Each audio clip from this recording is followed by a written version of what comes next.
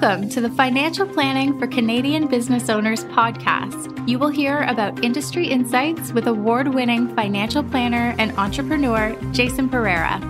Through the interviews with different experts with their stories and advice, you will learn how you can navigate the challenges of being an entrepreneur, plan for success, and make the most of your business and life. And now, your host, Jason Pereira. Hello and welcome. Today on the show, I have a friend and colleague, Aaron Hector, who's a private wealth advisor for CWB Wealth. Brought him on the show to talk about old age security. Basically, what is it, how it works, how you can plan around it, and what are some of the unique planning opportunities that exist. And this is kind of the, let's call it, less paid attention to benefit compared to Canada Pension Plan, because there's a lot more optionality there, but it's still one that is a cornerstone to Canadian retirement. And with that, here's my interview with Aaron. Aaron, thanks for taking the time. Thanks for having me on, Jason. Appreciate it. My pleasure. It was good to chat. So tell us a little bit about who you are and what it is you do. Yeah. Okay. So I'm a financial planner. I work with CWB Wealth, and the majority of my time is spent serving private clients who I've worked with for, in most cases, many, many years, helping them out with their retirement planning, with their taxes. Our firm does tax preparation, personal tax preparation in-house. We have investment professionals as well.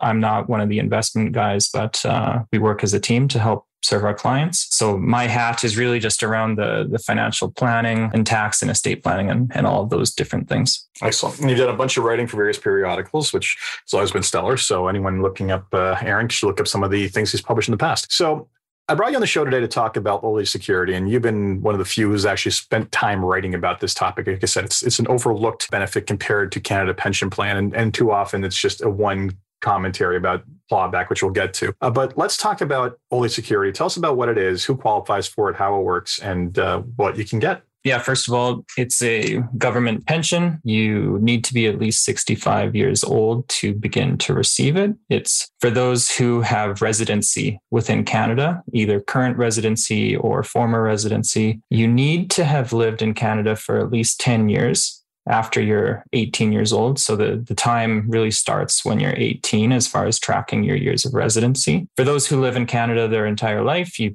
pretty much are guaranteed to max out your entitlements. So to get the full amount, you need 40 years of Canadian residency. You need to have at least 10 to qualify, but 40 to get the regular payment that most people would get. That amount currently is $685.50 as of this quarter. And the payment is adjusted on a quarterly basis along with CPI. So it's inflation adjusted. Very important this year. Which, yeah, very important this year. And I was curious heading into the interview today. So the most recent adjustment was, I believe, 2.8% for one quarter, right?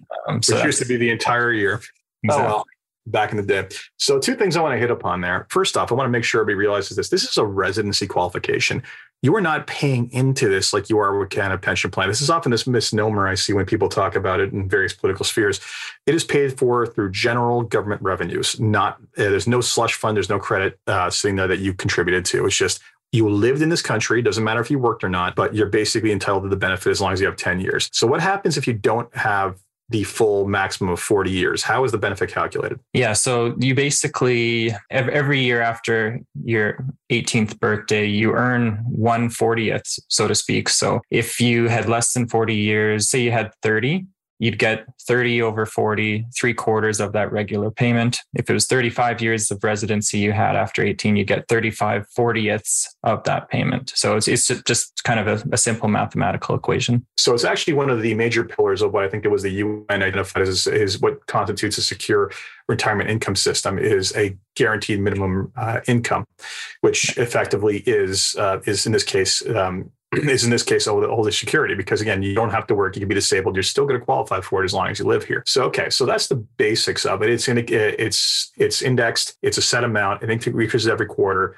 You qualify for it as early as 65. You qualify for it as early as 65. But let's talk about a couple of other unique things about this. What happens if I get to 65 and I don't want to take it right then? How long can I defer this? Yeah. So you can defer it as long as you want, basically. Every month between age 65 and 70, you get an extra 0.6% by choosing to postpone your starting point. So if you start at age 66 instead of 65, you get an extra 7.2%, just 12 months times 0.6. That math continues to be true up until age 70. So at age 70, you would be getting up to 36% higher amount than if you had decided to start at the kind of the normal age, 65. And then if you postpone beyond 70, I think that the circumstances around wanting or that making sense are very limited. We'll get into that, I think, in a bit, but you no longer accrue, higher pension amounts after age 70.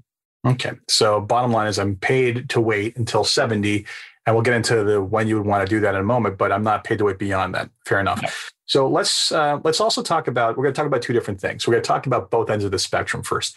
What happens when you are a low income earner and what happens when you're a high income earner when it comes to all these security? So we'll start on the low end of the spectrum. If let's say I have, someone qualifies for security, but it's not the full amount, or maybe it is the full amount, but has no other sources of income, is very low income. What else do they qualify for as part of this program? So if they're very low income, you would likely have, or potentially, depending on how low we're talking about, because the thresholds are low, like I say, like 22, 23,000-ish. I'm not an expert on GIS, but the guaranteed income supplement is really what we're talking about here. Now that's clawed back starting at very low thresholds. And you do lose it when you're kind of around in the 20,000 thresholds. And that's even quite complicated because it depends on whether both spouses are receiving OAS. The clawback thresholds on GIS change if only one of you is over 65 and receiving OAS or not. So GIS is kind of that low income supplement to go along with old age security. Yeah. So bottom line is that there's a top up that gets you up to a certain threshold at most if you qualify for the full threshold. And let's go. Now you touched upon an important term there, which is clawback. So let's go over this in layperson's terms. What is a clawback and how does it work? Yeah. So essentially, once your income, and it's important to note that this is referring to your net income. So after your tax deductions, reduce your total income down. Once your net income exceeds a certain threshold, they begin to take away your old age security benefit. So that threshold for the year 2022 has been set at $81,761.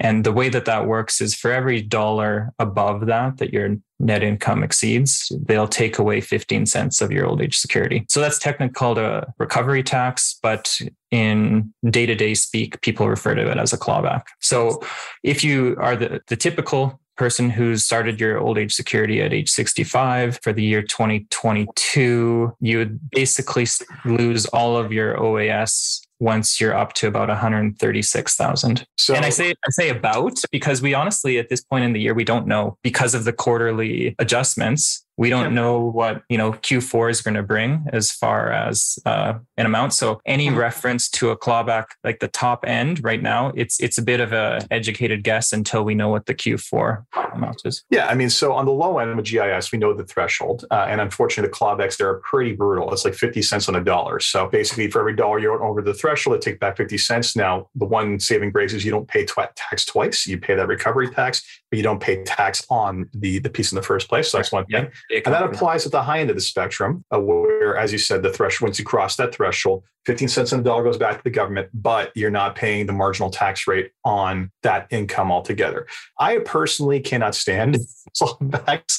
They are massive distortions of the tax code because when you think about it, and I'm sure you'll agree with me on this, at the end of the day, when somebody's receiving old age security, technically they now have a second set of tax brackets, right? They have this the second threshold different than everybody else in the country on there. And these are only, this clawback system is not unique. It is in a lot of things, everything down to the Canada Child Benefit, old age security. I think someone gave me a list of, 20 different benefits that are subject to clawback. Yeah. So when you think about how just weird and distorted the tax system can become, it's not one set of tax tables, it's multiple. And the same thing, everyone listening in the US, the same thing exists in the US with the concept called phase outs. Right. So they call them phase outs. We call them clawbacks. It's the same thing. It's you go beyond a certain threshold. We start taking back something that we say you weren't really entitled to in the first place. And it's a tax. Let's just call it a tax. Yeah. Effective rates. More important than marginal rates. What's your effective rate of tax? Yeah. And that's the thing a lot of people miss is that they will be like, you can look up a tax table and say, oh, okay, that's where my next dollar of income is. But if you're subject to a clawback at that level, your effective rate is potentially higher than that, which is just never something anyone likes. It's going to basically going to be annoying to them. So now I said to you before we started recording, there is I would say almost a disproportional amount of time relative to the amount of dollars that can be spent on planning around old age security clawback. It is something that tends to grind people. They really don't like the idea of it. So a lot of diversionary tactics, hopefully legally, are done. What are some of the ways that a family or an individual couple or an individual can minimize their exposure to old age security clawback? So you could make RRSP contributions. So that's a simple one.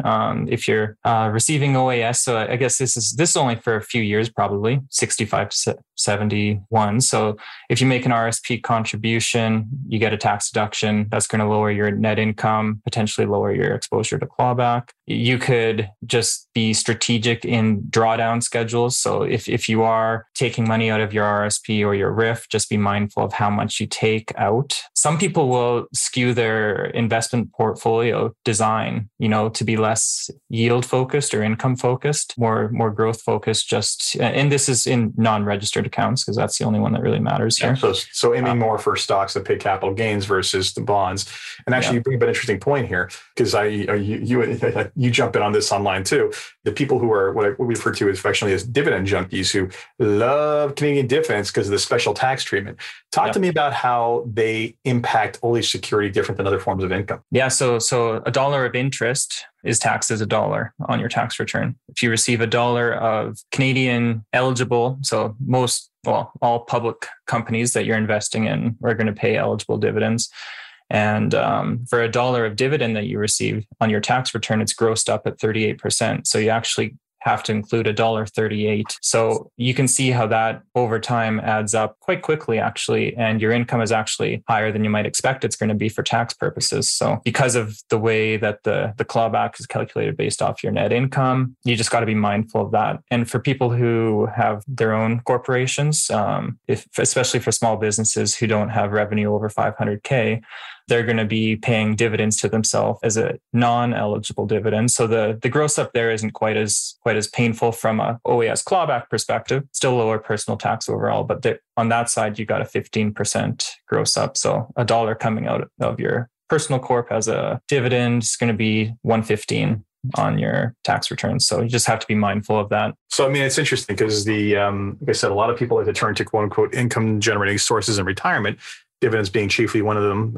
Again, and I've said it on this podcast before, and other ones, that the tax efficiency of dividends is actually a myth. All that's happening is that you are paying less tax because the corporation paid part of the bill, but the total dollars paid in taxes are identical. So It is what it is. It's integration. It's integration, right? So anyone wants to go back and listen to that. Now, some people will say, well, why do I care what the corporation pays? I only care what I pay. Well, the corporation could pay you more if they weren't paying personal corporate tax. So it's a moot point. But the bigger point being that, unfortunately, because of the way this integration works and the way old age security is basically calculated off of gross income, which includes the gross up on dividends, as you said, 38% on Canadian dividends. So did a quick calculation there. For every dollar of Canadian dividends you're receiving, there's an additional 5 cents of old age security going back on, in addition to the normal taxes you're paying. So that deal is not as good as you think it is. And frankly, this is where potentially, I'm not a big fan of asset location. We talked about strategies before in the show where you try to put certain yielding assets in different places. I think this is one that doesn't really work that well, because you need to know what the growth rate is going to be in each of these different locations. But the reality is that in this case, that extra tax bit does really favor trying to minimize that in a non-registered account once you're over 60 and you're on that threshold. Mm-hmm. Now, for most people, though, this is like, for most couples, though, this is not a big concern, is it? Right? Like, where's the clawback threshold right now? It's almost 82,000, 81,761 per person. I should have mentioned that before. That's per person. Yeah. So, I mean, given the fact that you can split pension income, including CPP, and any payments coming out of your RIFs, not your RSP. This is important to note. You can't split RSP withdrawals. You can split RIF withdrawals.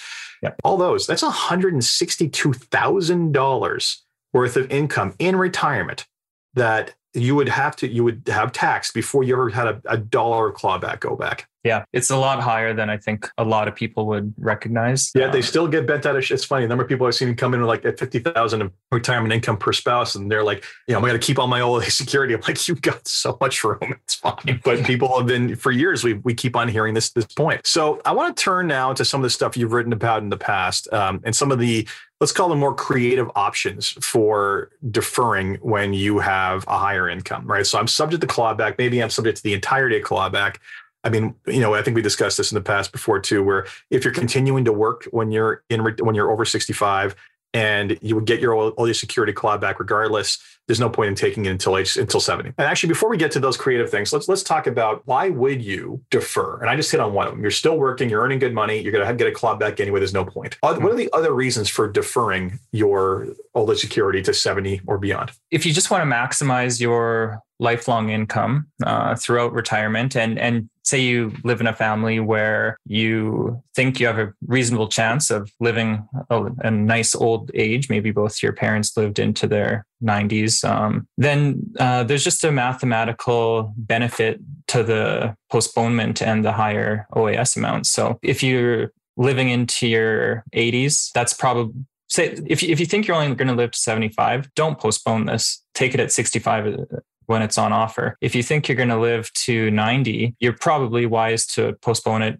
to 70, just because the math of how much is going to get put in your pocket. This is very similar to the planning conversations around Canada Pension Plan that get a lot of media exposure. The only difference here is that your benefit for waiting is not as high as with CPP. So a CPP, you get 42% extra if you wait to age 70. Here, you only get 36. But conversation is kind of the same. So really just putting more money in your pocket. If you think that you are going to be running out of money, if you're nervous about not having enough investments, postponing to 70 and maybe taking some RSP money between 65 and 70 to bridge you and guaranteed a lifelong higher inflation adjusted, which this year, that's very important, as we can see, pension into your old age, it can add up. Absolutely. So one thing I want to stop here, though, quickly on is life expectancy, and this comes up quite often. It's unless you've got a lot of health issues prior to making the decision, it's kind of hard to make that call. Absolutely. Exactly. We don't know, right? So that favors being cautious, in my opinion. And by that, I mean potentially favors deferral, unless you know there's a medical issue, because frankly, the value of a guaranteed inflation adjusted pension, which is what this says, for life backed by a government, is enormous. Like everything going on right now, frankly, if you have CPP and older security at the fullest deferred extent, you're feeling pain like everybody else is, but at least you know that your primary sources of income, or two of your primary sources of income, they're immune to this to some degree. Yep. So it's huge. And I will also always say that, look, life expectancy is a misunderstood concept. Life expectancy is roughly the average someone your age is going to live to be. Great. Well, the thing is that that's an average. 50% of people live beyond that. So don't just say, limited people say, well, why would I save for that? Life expectancy is 84. And it's just like, yeah. So you're telling me you want to bet you die exactly on that day versus one of the 50% of people who die after that day? And it's like, oh, okay, that's what it means. And in addition to that, it's like the mechanical rabbit at a dog track. You never really catch it until the end, really. And for every year that you live, your life expectancy actually increases because you're part of the survivor pool. You're not part of that 50% that died before that period. So when this is just a way to tell people that, hey, when you're thinking about life expectancy, you have to err on the side of caution. And you have to understand that it's not a terminal date, it's a average. Yep. And so I wrote an article a few years back, and I think the title was OAS Deferral, the Grim Possibilities and How to Manage Them, something like that. Anyways, the idea was, even if you're starting out on the track to defer to 70, and between 65 and 70, something medically comes up that is going to shorten your life expectancy, you're going to want to pivot and then apply, and probably even apply with a retroactive application to kind of, as much as you can, get back to that earlier starting application date. So how far back can we go on a retroactive application? You can go 1 year. Okay, so 12 months so back. If you wait till 68, you can only basically affect an age 67 start date. You can't go back to 65 and get, 3-4 years worth of payments. Absolutely. And that one lump sum. No, that is valuable. Now that does have tax implications we'll talk about shortly.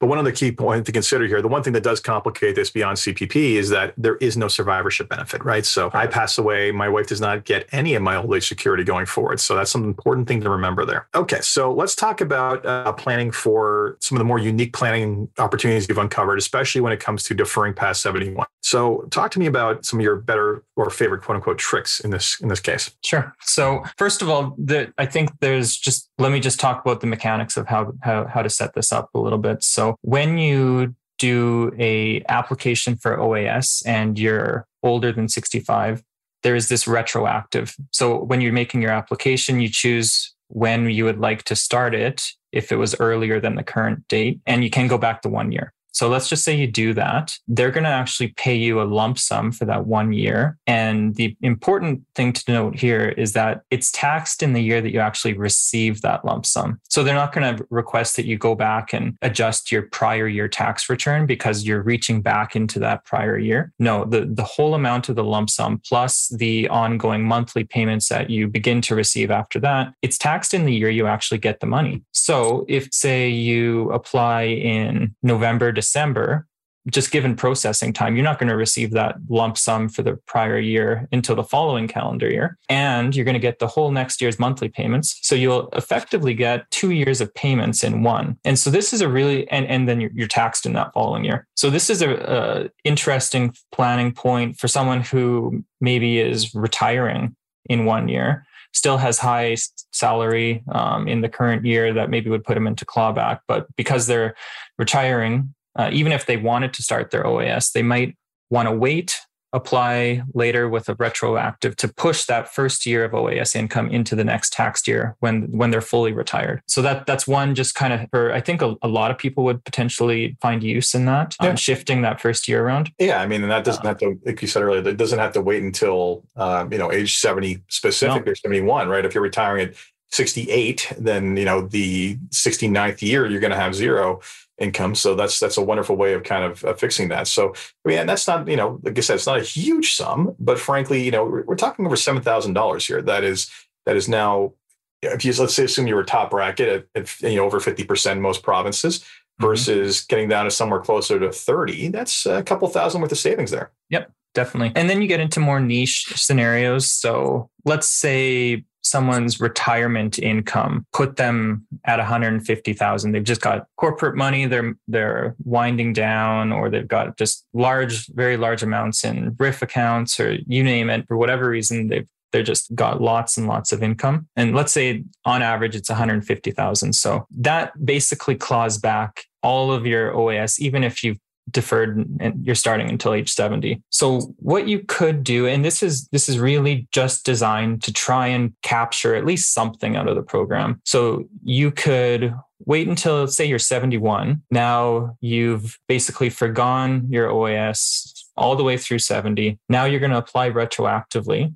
Your 1 year reach back is going to be at the age 70, which is going to get you about currently 11,200 or so. Mm-hmm. But if you time it, you get two of those because you get the regular monthly ongoing amounts as well. Mm-hmm. So now you're up to over $22,000 total OAS received in that 1 year. And now your clawback ceiling, which I refer to as a super ceiling in this 1 year, is up to about 231,000. So if for that retiree who has 150,000 of regular retirement income, they're going to have $80,000 of room there still in that year. So it's just a way for someone to put it's a one-time opportunity almost, put some money in their pocket out of this program. And if they didn't do the retroactive application and, waiting to age 70, they're likely to not ever have been able to receive anything from it. And let's just be clear here. This is the ceiling, right? So this is the uppermost, this is a point at which point it stops, clawback stops, right? And the reason that is because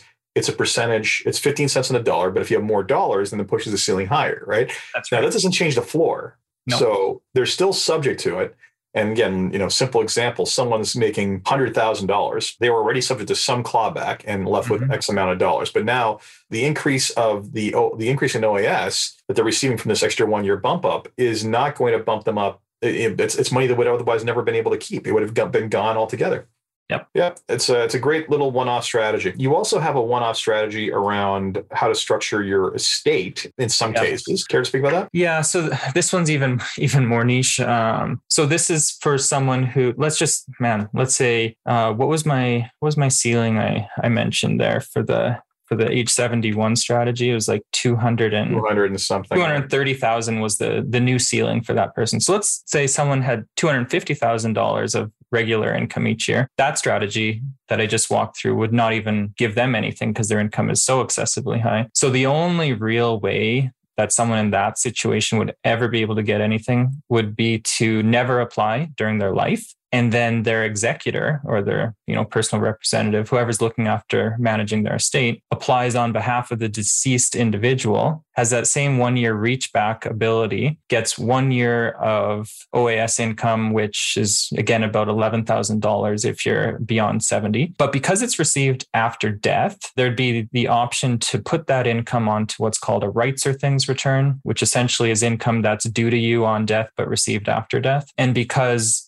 most of the other assets that they have would have been allocated onto the final tax return. Usually there's very, very limited sources of income that can be put on a rights or things. So you would very likely keep that full amount, or, it would be taxed on the rights or things filing, but at least not subject to clawback. So that one is really out there, but it's an option. Still be on every estate planning checklist, as far as I'm concerned. If you're an executor, that little box should be there because, and I've seen this before, people earning so much money, it's like, I'm not going to apply, I'm not going to get it. Great. Or this is a more practical approach would be if you're one of those people who was just simply had it in their financial plan that they were going to wait until 70 and they got in a car accident between 65 and 70, but they hadn't yet applied yet. So this is where I actually picked up on a lot of this stuff because that happened to one of my clients who was postponing and passed away. I had to figure out, is there anything we can do to help the widow in this situation, get some extra money in her pocket? And then I did the research on it, figured out that the executor could apply 1 year after. And, that's kind of where a lot of these concepts started, was just out of real life cases, very real life, unfortunate situation. Yeah. I mean, it's, there is that risk always that you're deferring and you'll never benefit. But I mean, that strategy absolutely reduces the overall, if it goes sideways, it reduces it from the benefit times 5 years to the benefit times 4 years. So again, it is niche in that if you're not super high income, then basically it's the 5 year period that applies. If you are super high income, then it's the, whenever you die at some point, anywhere in that entire length where it does matter. So overall, I kicked this around with an estate lawyer as well. And her advice was, rather than actually putting that as a paragraph within the will about, a post-mortem application for OAS, her suggestion was take it out of the will, put it on a personal memorandum or, a letter of wishes, something like that, just to provide a bit of guidance for the executor. Because this is something that would, I probably 99%. Sure, people scratch their heads at it, quite honestly. Yeah, it would fall through the cracks for sure. Yeah. It's funny because unlike Canada Pension Plan, which has a death benefit that you receive at time of payment, Old Age Security does not. But in effect, if we can, if you're deferring and you can do this 1 year, if you're not receiving it already, you can do this 1 year. For those people, it's a death benefit. Yeah, absolutely. Great. Any other tricks or quirks? Not really a trick or anything like that, but just we haven't commented on it yet, so we probably should. Just recently, the amount for those who are age 75 or over got enhanced. Oh, yes. Yeah. So I think the first payments were in July, although don't quote me on that, but I'm pretty sure it was July. Well, they're up now. No, October. For the October ones are up for sure, and that's 754 versus 685. Of course, note this is 2022. We're saying this, so it's going to change. But yes, that's right. The Trudeau government did increase the amount payable to people 75 and older by, was that roughly $80 roughly per month? What can I say? Old people vote. Yeah. But I think that was the first meaningful change to OAS payment amounts in a very, very long time. Yeah. And there is some basis for it in that the need for care will proportionally increase over time. 75 is kind of I would say is a reasonable time to assume that sort of thing is going to start potentially. So I do see the basis for it altogether, even though I joke about the politics of it. And those extra 10% amounts, they also are impacted by the deferral. So they're not excluded from that deferral opportunity. They're included within the calculations. Yeah. So even the super ceiling increases it after 75. That's correct. Yeah. Okay. Super square. Excellent. So yeah, that's one. Yeah. I mean, we're talking about age 71 to max out the super ceiling. I mean, technically now it'd be age 76. That's true. Absolutely. Yeah. Because then you qualify for 1 year in arrears of 75. So therefore you get a bigger one. I mean, it's 80. it's about $1,000 difference. Not bad. Yeah, I mean, you gotta get through those years to make that count. Yes, and then and then die. So that's the best deal. Again, unfortunately, too many things in planning revolve around what happens when you die. Anyway, so Aaron, this has been great. Thank you so much for your time. This is like I said, kind of the overlooked stepchild, like a step sibling of Canada Pension Plan. Everybody thinks this is a lot simpler and easier to understand, but I think you've done a good job of explaining there are some nuances to planning around this. Yeah, well, thanks for having me on again, Jason. Appreciate it. My pleasure. And where can people find you? Well, they can find me on LinkedIn. I'm pretty prevalent there. My profile's up to date. So that, or email aaron.hector@cwbwealth.com. Thank you so much. That was today's episode of Financial Planning for Canadian Business Owners. I hope you enjoyed that. And unlike other issues such as Canada Pension Plan, OLE Security affects all of us the same way, not really business owners, except for maybe the dividend issue. So as always, if you enjoyed this podcast, please leave a review on Apple Podcasts, SoundCloud, Stitcher, Spotify, wherever you get your podcasts. And until next time, take care.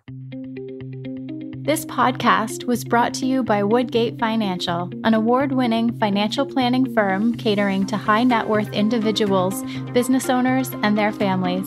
To learn more, go to woodgate.com. You can subscribe to this podcast on Apple Podcast, Stitcher, Google Play, and Spotify, or find more episodes at jasonpereira.ca. You can even ask Siri, Alexa, or Google Home to subscribe for you.